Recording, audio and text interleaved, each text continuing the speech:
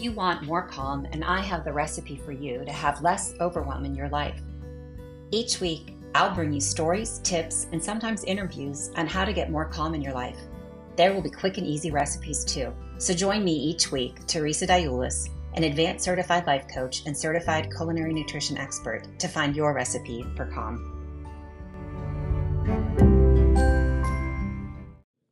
One of my cousins was staying with us last year, and I was outside the room she was sleeping in and telling her that there are animals in the yard sometimes, including deer and armadillo and sometimes the occasional coyote. And it was dark out. And so I was pointing out because she was going to be walking around to where her car was.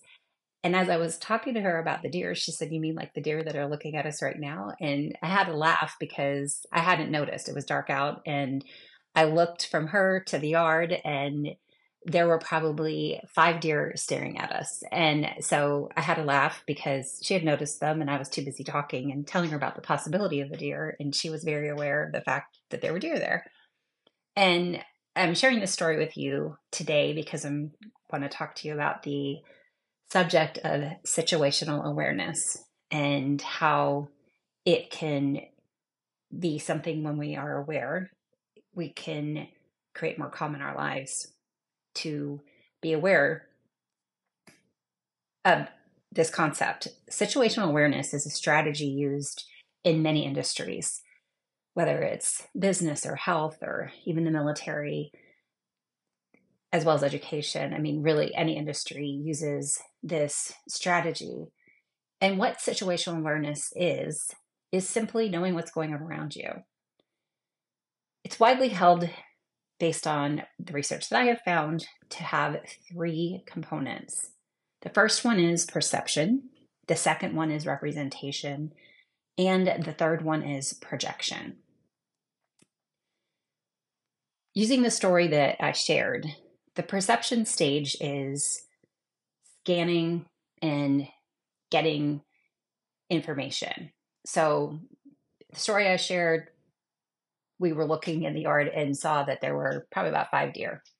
And so that was important information to gather. And then the second stage is that representation. And it would be important to note whether or not the deer being there, whether we had any previous issues with the deer. For example, if they had attacked us in the past, or if we have ever had any issues with altercations with the deer. In this case, we have not. They usually run as soon as we make any noise or movements. So that wasn't an issue. And then the third was the projection.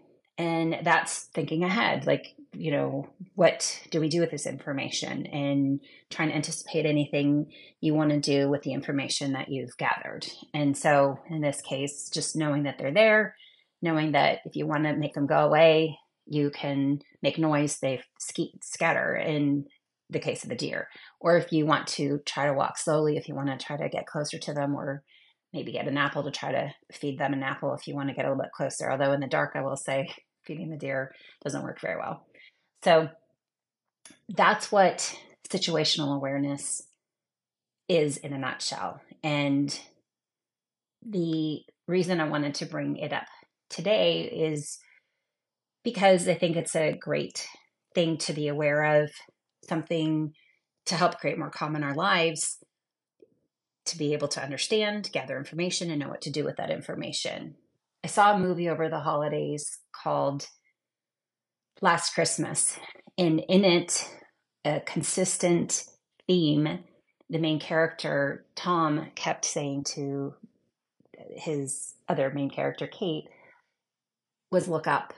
And it just really struck me because he was trying to point out to her to look up, notice things. And it made me think of this in the situational awareness of how much in our daily lives we are letting things pass us by. We aren't noticing things. And I think having a situational awareness where we are able to see the things that are just, we're missing out on because of allowing overwhelm to take over. And I think that's where the benefits of having situational awareness and using and implementing the strategy can be so helpful. The three benefits that I see are one, that we're more present. We aren't moving ahead to the next thing when we can implement situational awareness. And two, we are more aware. We notice the details. For example, maybe as you're walking from your house to your car, or from your place of work, or from a doctor's appointment to your car, or just walking outside for a walk, you might feel the warmth of the sun if you have the benefit of the sun, or you feel the breeze on your face. Just noticing those details, noticing fluttering about whatever the things you notice, the one lone bloom on a bush of a flower, the little buds starting in the spring. And third, that we're more engaged. We're actually listening to whomever's talking. We're actually talking in response to whoever's talking. We're actually hearing the sounds of our feet on the pavement, on the trail, on the floor in our home. All of those things are benefits from engaging in situational awareness. And the reasons we might not be able to practice are because of being tired, of being distracted, of having stressful situations, whether we're ill, whether we have a lot of work, whether we're pulled in different directions between school, work, taking care of family, miscommunication with loved ones, with coworkers, with school situations, just forgetting things.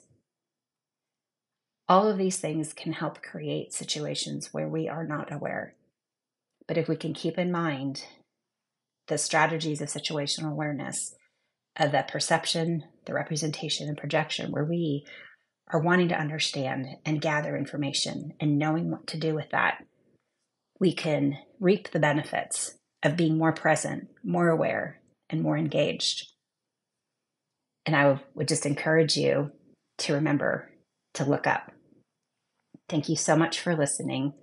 Until next week, I wish you great health and calm. Take care. I just went for a walk after recording this episode, and a leaf fell on my face, prompting me to look up, and the wind continued to blow leaves onto me, and the sky was a beautiful blue with wisps of clouds, and I was so glad that I looked up. This week's recipe is actually a slow cooker recipe. I can also tell you how to convert it to an Instant Pot, and it is pulled pork. All you will need is 4-pound pork roast in any inexpensive cut, 1 onion sliced, and then 2 teaspoons of dried oregano and a half a teaspoon of black pepper. You're going to place your pork roast in the slow cooker, spread the onions and spices on top, and then cook on high for 6 hours or on low for 8 to 10 until your meat falls apart, and then use it however you'd like, whether it's in a bowl, like with rice and your favorite toppings like avocados and salsas and black beans, or same all those toppings with tortillas, your favorite type of tortillas. If you want to use this or cook it in an Instant Pot, you would just need to do the same thing, but put it in your Instant Pot insert along with a cup of water or broth, and then cook it on manual high pressure for 30 minutes. And then it should be fall apart tender as well. So just a fix and forget recipe. I also think that's quick and easy. So please let me know if you try this recipe, what you think of it. I'd love to hear. Tag me or DM me on Instagram at Teresa Dialis, or email me at teresadialis@gmail.com. Thanks for listening. Until next week, I wish you great health and calm. If you have found this podcast helpful in any way, I would really appreciate it if you would share it with your friends and family and rate it on whatever podcast platform you listen to so that more people can find it. Thank you so much for listening. Until next week, I wish you great health and calm. Take care.